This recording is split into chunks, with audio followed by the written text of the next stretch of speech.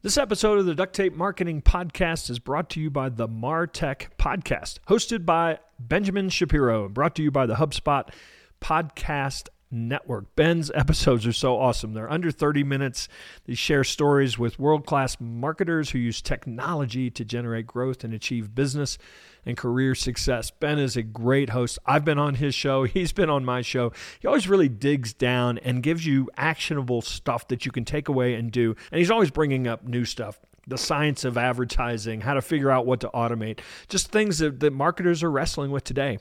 Check it out. It's the MarTech Podcast.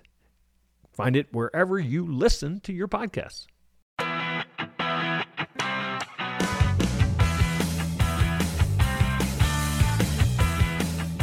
Hello and welcome to another episode of the Duct Tape Marketing Podcast. This is John Jantz. My guest today is Pam Slim. She's an author, community builder, consultant, former corporate director of training and development at Barclays Global Investors. You probably know her best for her, I think, first book, Escape from Cubicle Nation. And today we're going to talk about her latest book called The Widest Net. Unlock untapped markets and discover new customers right in front of you. So, Pam, welcome back. Thanks for having me, John. So you and I are recording this, depending upon when people listen to it, but we are recording this on a holiday, Indigenous Peoples Day. That's right. And ironically, you are my favorite person married to a member of the Navajo or Dene Nation. So what does this day look like in your household? Yeah, in my I'd household, actually love to hear because it's like a lot of those things. It's become sort of a new holiday that people celebrate, but I suspect that it has a different meaning in your household. it does. I think, my husband and I are the types where I think you can probably relate. We don't really have a huge separation between work and life. Right. My husband is a traditional healer. And so he ran a heavy equipment construction business for many, many years. And then when he did kind of an early retirement, now he mainly does ceremony. So really every day for him and the work he's doing is generally about supporting relatives, really strengthening the health, well-being, and really cultural connection. I know for me here, we have our Main Street Learning Lab, which is a learning lab right in the middle of Main Street. And it's kind of a big celebration here because a lot of the folks who we had use our space are actually opening their own spaces today that are all native led and run. So OXDX Clothing, which is a Navajo clothing design line, opened a new space in Tempe, Arizona. Cahokia, which is a Art Tech social space, is opening up in Roosevelt Road today. And there are others as well. So for us, that's really the thing, is to see Indigenous people running their own businesses and really in positions of leadership. Yeah. Awesome. Well, I knew you'd have something valuable to share. So let's talk about your book. Right off the bat, the title, The Widest Net, seems to go against a little bit of conventional wisdom these days. There's a lot of conventional wisdom around. You have to niche down. You have to go narrower. So tell me maybe why that's wrong or how the widest net fits into that thinking. I think I'll say the title did its job, right? Because it does make you go, wait a minute, but that doesn't make any sense. And really, a lot of what I see with the model of the widest net is that for many business owners, even those that have been established for a very long time, like you and I, we can get in ruts and limit our thinking about who the potential customers are for our business. And sometimes we're just used to always thinking in a certain way about who that audience is, sometimes within a vertical segment, other times maybe within a certain type of person that comes from a certain demographic background. And so at first, if we have a methodology and a system, which I have in the book, for looking strategically at a wide range of opportunities in the market, then of course we narrow the focus and really make strategic decisions about going in with focus. Yeah, it's funny. Because that is so prevalent, that thinking is so prevalent about you have to narrow your focus. A lot of people don't have the experience to narrow their focus. They think, oh, there's opportunity to work with dentists, so I'm going to go after dentists. And then they realize, I don't like that direction. Now I've got to pivot and change. So I wholeheartedly agree. I'm okay with narrowing your focus, but before you narrow your focus has always been kind of my mantra. So would you say that this book, because I think What you and I are talking about right now is probably somebody maybe that's a little more established, or as you said, is maybe gets stuck a little bit. But Mm. would you say that this model is also, if I'm getting ready to start my business and somebody says, should I read the Whitest Net? What would be your, other than your author and, want us to all buy our Yes, books? everyone should read it. What would be your particular sort of take on that person's experience? Well, as you said in the intro, I've had lots of years experience of working with people as brand new entrepreneurs and that are transitioning, especially from corporate, as well as folks that are really growing or scaling. And the methodology to me is the same. It's what I use Mm-hmm. with people, whether they're brand new and starting out, and just trying to evaluate and think about what would be the best customer segment to start with, or customer Yeah, yeah, yeah. segments, as they are for somebody who's been established in business. Like, I talk often with clients, it feels sometimes like a spiral. We think sometimes that it's just a staircase. You're in Right. business, you make decisions, you get to a different level, and you keep climbing. What I find instead is you just keep circling around the same foundations, things that you've established Yeah, well with your yeah, duct tape marketing methodology.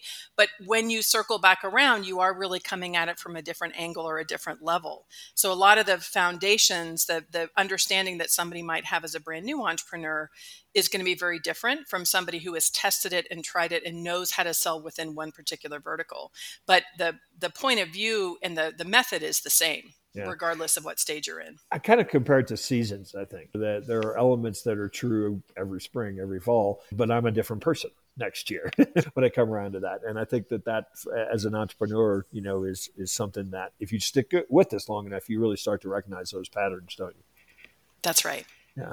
So you start this book where a lot of books that are talking to small business owners, entrepreneurs, startups start, and that's with kind of mission and vision. And I know certainly from knowing you for many years that that's something you truly believe. That's in your heart. There's a lot of literature right now. It's going all the way back to, and I'm going to sound a little cynical right now, starting with your why and all the things that people have just really grabbed onto. But I think for a lot of people, they end up just feeling hollow or feeling like words. And I know that you don't mean them then in that sense. It's really more, how do you get people to really connect with this idea of mission? I don't think anybody argues that it's not an important aspect, but I don't know too many people that truly connect to a mission. I see it for a couple different places. One is being somebody who, for 25 years in my own business, has spent lots of time in very private, confidential, bearing your soul conversations with people, where Mm, I do believe that it is meaningful for entrepreneurs to know that all of their effort and energy, the hard path of entrepreneurship, yeah. makes a difference beyond just making a profit. So that's one piece. The second piece that's very pragmatic is really the puzzle piece link to my method, which is when you really look at connecting to a deeper mission, that is just the bigger description and definition of a bigger problem that you want to solve, inside of which your business fits within a bigger ecosystem, which is a foundational thing. So I use one of the examples in the mission chapter about Intuit, which we know makes Mhm. accounting software, but their mission is power prosperity.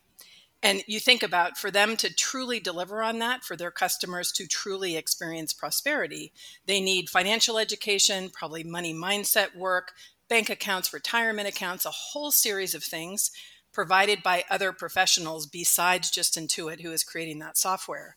So if you don't know the scope of the bigger problem that your mission connects to, it is not going to be possible to know where you then dial in with your business to define the specific problem that you help your client solve. And that's what I think is the foundation for a marketing plan. Yeah, and I don't think I've heard anybody express it quite that way. And I think that what happens is a lot of people stop at the ecosystem or the other parts of this. The mission is, let's have this grand mission, but everybody kind of goes, well, yeah, but we just do this one little thing over here. You can't do the grand mission. And I think what you're suggesting is, by understanding your place, that Hmm. actually opens then the doors for who else do you need to know? Who else do you need to engage? Who else is also serving your same mission? And I think that's a pretty eye-opening perspective. Well, yeah, I think for most business problems, as wonderful as we all think we are within our own business and with Right. our products and services, it is impossible to completely solve the problem for your client. I think Every client I've ever worked with works with a whole multitude of different service providers. They use different product services organizations. They listen to podcasts. They, get information at events. So to me, it's connecting strategically to those partners who are aligned with your mission and values that creates natural referral sources, of which I know you care about so much. You wrote a whole book about it. It's funny you say that, though, because we work with a lot of small business owners, and quite frankly, to truly get them the results that they want in marketing, we probably also have to be or should be helping them with their hiring, with their culture, with making a profit, even though those are well outside of certainly my expertise.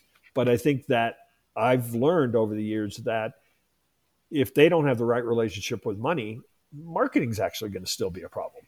For them. And I think that's the sort of responsibility, I guess, we have to develop this whole, ecosystem around a customer, isn't it? It is. And I think you and I have known each other for a long time. And in many ways, I feel like I'm just sharing the most obvious thing that most of us who have been in this space know, which is we know each other. We know the specific areas of expertise, and we'll call each other, right? We've gone back and forth in email. Hey, I have this problem. My client's facing this situation. How can you help me? We refer other, podcasts and resources. Mm-hmm. And I think the way that many people are taught, and sometimes it's how we're socialized in business with this, what I call the empire culture, where you're taught that you must position yourself as the sole expert who has all the answers to somebody's problems. But the reality is, for me in business, I have this whole circle of really smart friends, each of whom has a little different perspective on solving the problem for our clients. And we help each other all the time. It's a very natural process.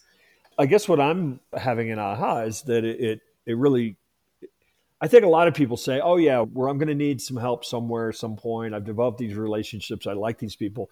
But I think there's actually an intentional aspect to this. If I get a client and I develop a marketing plan for a client, why shouldn't I take that plan and educate the executive coach and the other people that they're working with intentionally? Yes. Maybe that develops a relationship at some point, but the real point of that is now we're both going to be better able to serve our mutual client. It is more and more the work that I do every day, working with CPAs. I refer everybody, all of my clients, to Profit First. I'm a big fan of that book. It's changed the life for many of my clients. Mm-hmm. And so very often I'm working with web teams and with, CPAs. And there is a very direct way you get to know each other's work, but it also saves, I think, your client some time, money, and energy of being the translator between all these different people who they're hiring to help solve their business problems. And now let's hear a word from our sponsor. I talk a lot about tools and strategies to track customer loyalty and satisfaction, whether it's predicting consumer behavior or diagnosing the many whats, hows, and whys of marketing. The HubSpot CRM platform has customizable solutions to help your business go from why not to what's next. I love all things duct tape, as you know, except for when it comes to a CRM platform. Many CRM platforms are either over-engineered or clunky and unreliable, costing you more time and money than they're worth.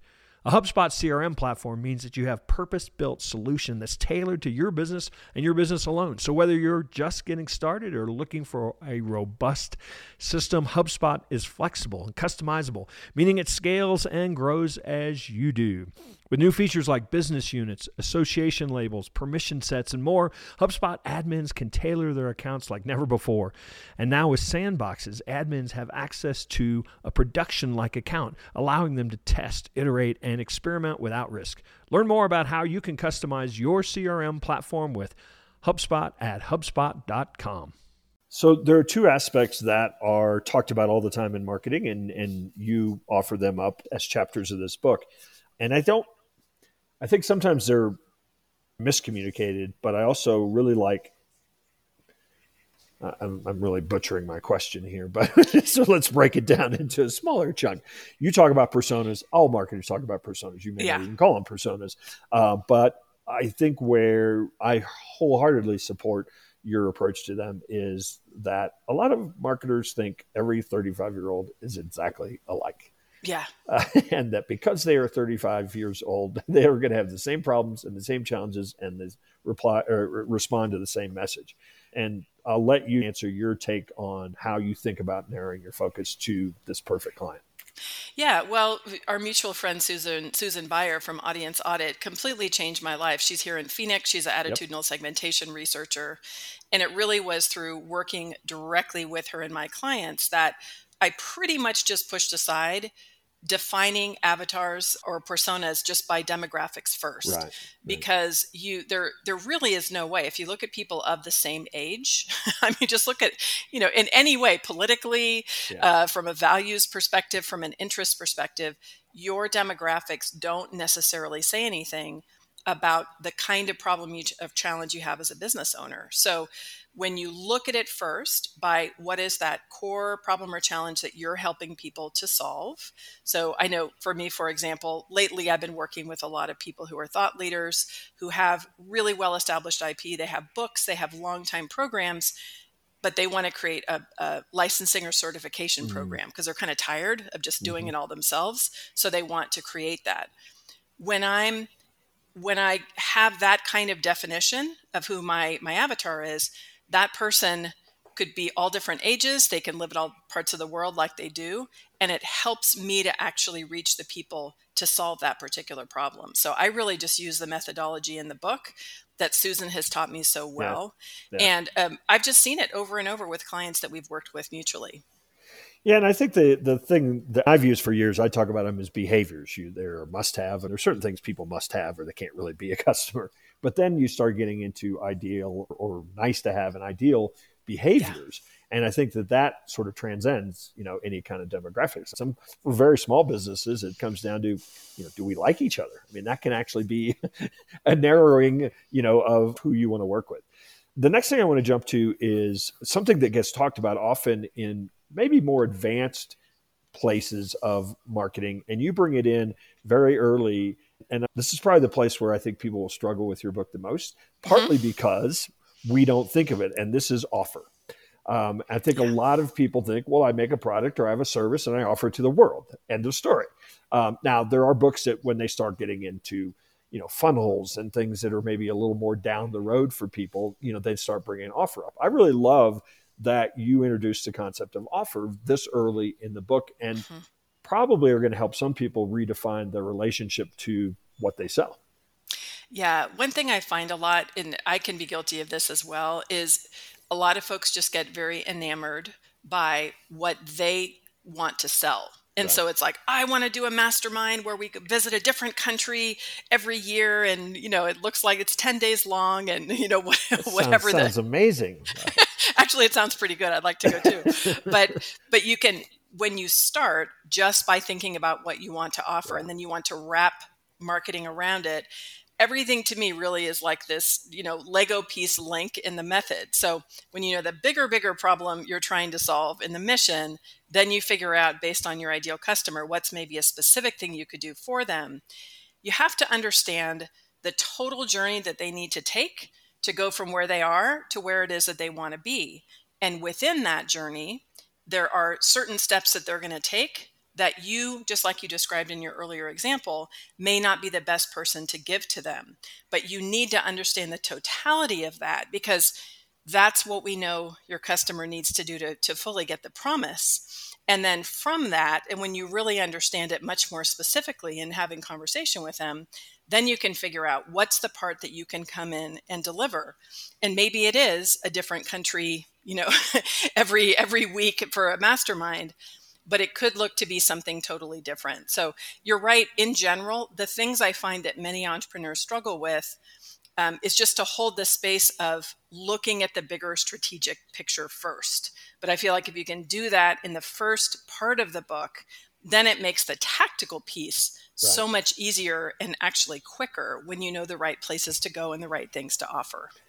Well, and there is an order to this too. I mean, that's certainly something I've learned over and over again. A lot of people want to jump to, okay, what's the tactic that I should be doing because everybody's doing it? Should I be on TikTok? And it's like, well, you don't even know who you're, you know, who you provide value for and where they are and all those kinds of things. Those all have to come first, or That's right. otherwise you're just guessing, quite frankly. So when I think of you and how I've known you and how I experience working with you, relationship building, connecting has always been sort of a deep part of your DNA. Um, Talk a little bit about that element of the book, but also a lot of business owners I'm working with these days are really sick and tired of social media, which was supposed to be a relationship building platform, right? Yeah. And so, and not to politicize it or just talk about the Facebook stuff that keeps coming up in the news, but I think just in general they're just finding that not to be a useful practice anymore. So, talk a little bit about what's the state of relationship building for Pam Slim right now. Yeah, you're right. I was born, making friends with all the nurses probably in the hospital room. If you ask my mom, and and I'm really the only extrovert in an all introvert family, both my biological family and my family now. But what I've really learned is that it kind of would be like saying if I just gave you like a whisk and a mixing bowl, no recipes and no idea of ingredients, and just said, hey, throw a bunch of stuff together and put it in the oven, probably would taste pretty awful. A Mm-hmm. lot of the reason I think why people don't like social media is because of not really having a strategic way to think about what they're actually trying to do. Yeah. And what a lot of people think, because my clients are like yours, many of them, is that either it's about propping themselves up and self-aggrandizing and just bragging all the time about what they're doing, or constantly selling and just Mm-hmm. promoting stuff that makes them feel really gross. To Yeah. me, it simply can be an extension of when you have a well thought out plan. One of the best tools that I use all the time for just connecting with people is something like a LinkedIn message. And Yeah. we think about how poorly it's utilized sometimes, of people who might just reach out to connect and then spam you with an offer. Instead, Yeah, imagine you've been at a I conference. actually play a little game. When Do people you, reach out to connect me, I go, okay, $2. This person connects me or sells me something in 2 days or less. So sorry about That's right. But so but that. just if by converse, if I Yeah. know, I just recently had a speaking engagement at GoDaddy's conference last week or the week before, and it was so wonderful when somebody reached out and they're like, "Oh, I'm listening to your session right now. Thank you so much for sharing that." And it's such a natural thing. I just Right. makes me feel so good to connect and begin to have a natural relationship. So it's true, not every business needs to use social media. I've known people who are very successful without it. But I think a lot of the reason people hate it so much is never really having a framework in which to utilize it effectively. Yeah, and I think I bear some of the blame for this. The early days, it was about connecting and having lots of followers and going out there and seeing it as a free place to broadcast some more. And so I think what happened was so many people viewed it as that kind of tool. And what you're talking about, the real deep connections, those take time. You can't broadcast those. And I think though, for a lot of people, while a lot of people are getting a lot of value out of it, I think a lot of people, the promise of it being like this free way to reach the world is what's disillusioned a lot of people, of course, because it just isn't that. I agree. Yeah. It has to be one part of a bigger strategy. Or if you don't use it, you need to have some other really effective strategies in place. So you mentioned Kay. Um, t- Maybe for those obviously who are new to your work, you want to talk a Mhm. little bit about that sort of unique model that you've developed? Yeah. So we have we call it the CAF Main Street Learning Lab, which is here smack dab in the middle of Main Street in Mesa, Arizona. I have been And there. really by day, it's my office as a business coach where I coach people all over the place, and my husband's when he works with his patients. But the evenings and the weekends, of course, in non-COVID times, it is a gathering spot for many, especially Black, Indigenous, folks of color entrepreneurs, to really test and try different ideas, to teach workshops, to pilot programs. And what we found, it's been interesting in the research of just starting of knowing, hey, this is a place we know we want to have a presence, especially to be highlighting the leadership of Native entrepreneurs, seeing as my husband is one, and we didn't see much representation whatsoever Right. in the media. But the other thing that we've really learned with more research with places like the Brookings Institute is that in these innovation districts, like we have here in Mesa, it's actually essential to have a place for people to test and try different ideas. Hmm. And for me in my profession as a business coach and a writer and somebody who works with brands that support small businesses, I feel so lucky that literally if I open my door, right now, I would have such an interesting collection of people who would walk through the door and ask their questions. I have a deep relationship with all of my other Main Street businesses. And so I feel like I get just an up close and personal look at this intersection between online business and Main Street businesses, which drive so much of our economy everywhere. Yeah, awesome. So, depending upon when you're listening to this, the book will be in stores everywhere in the middle of November or so. Mm-hmm. But you've also got you've got a super class. You've got some other things that obviously is a companion. So you want to tell people about where they can find those and find out more about the work you're doing. That's right. So currently we have a pub date of November 3rd. And as part of that celebration, I'll be doing, I call it a super class as opposed to a master class, partly just to be a little bit different and partly because I love to teach and make things fun. But if you do sign up before the book comes out, right before the book comes out in pre-order, we'll do a 2.5-hour, very hands-on, action-packed 12-month marketing planning session using a lot of the methods in the book. And also, you can get a workbook that has all the exercises in the book. I am a coach. I'm really an author practitioner, so every chapter has exercises, and we have some tools for you to use as well. And all of that you can find at PamelaSlim.com/thewidestnet. Awesome. Well, Pam, it was great catching up with you, and appreciate you dropping by the Duct Tape Marketing Podcast. And hopefully we'll run into you when we, now that we're starting to slowly get back out there on the road. Sounds good, John. Thanks for having me. Awesome. All right, so that wraps up another episode. I want to thank you so much for tuning in, and we love those reviews and comments, and just generally tell me what you think. Also, did you know that you could offer the Duct Tape Marketing System, our system, to your clients and build a complete marketing, consulting, coaching business, or maybe level up an agency with some additional services? That's right. Check out the Duct Tape Marketing Consultant Network. You can find it at ducttapemarketing.com and just scroll down a little and find that Offer Our System to Your Clients tab.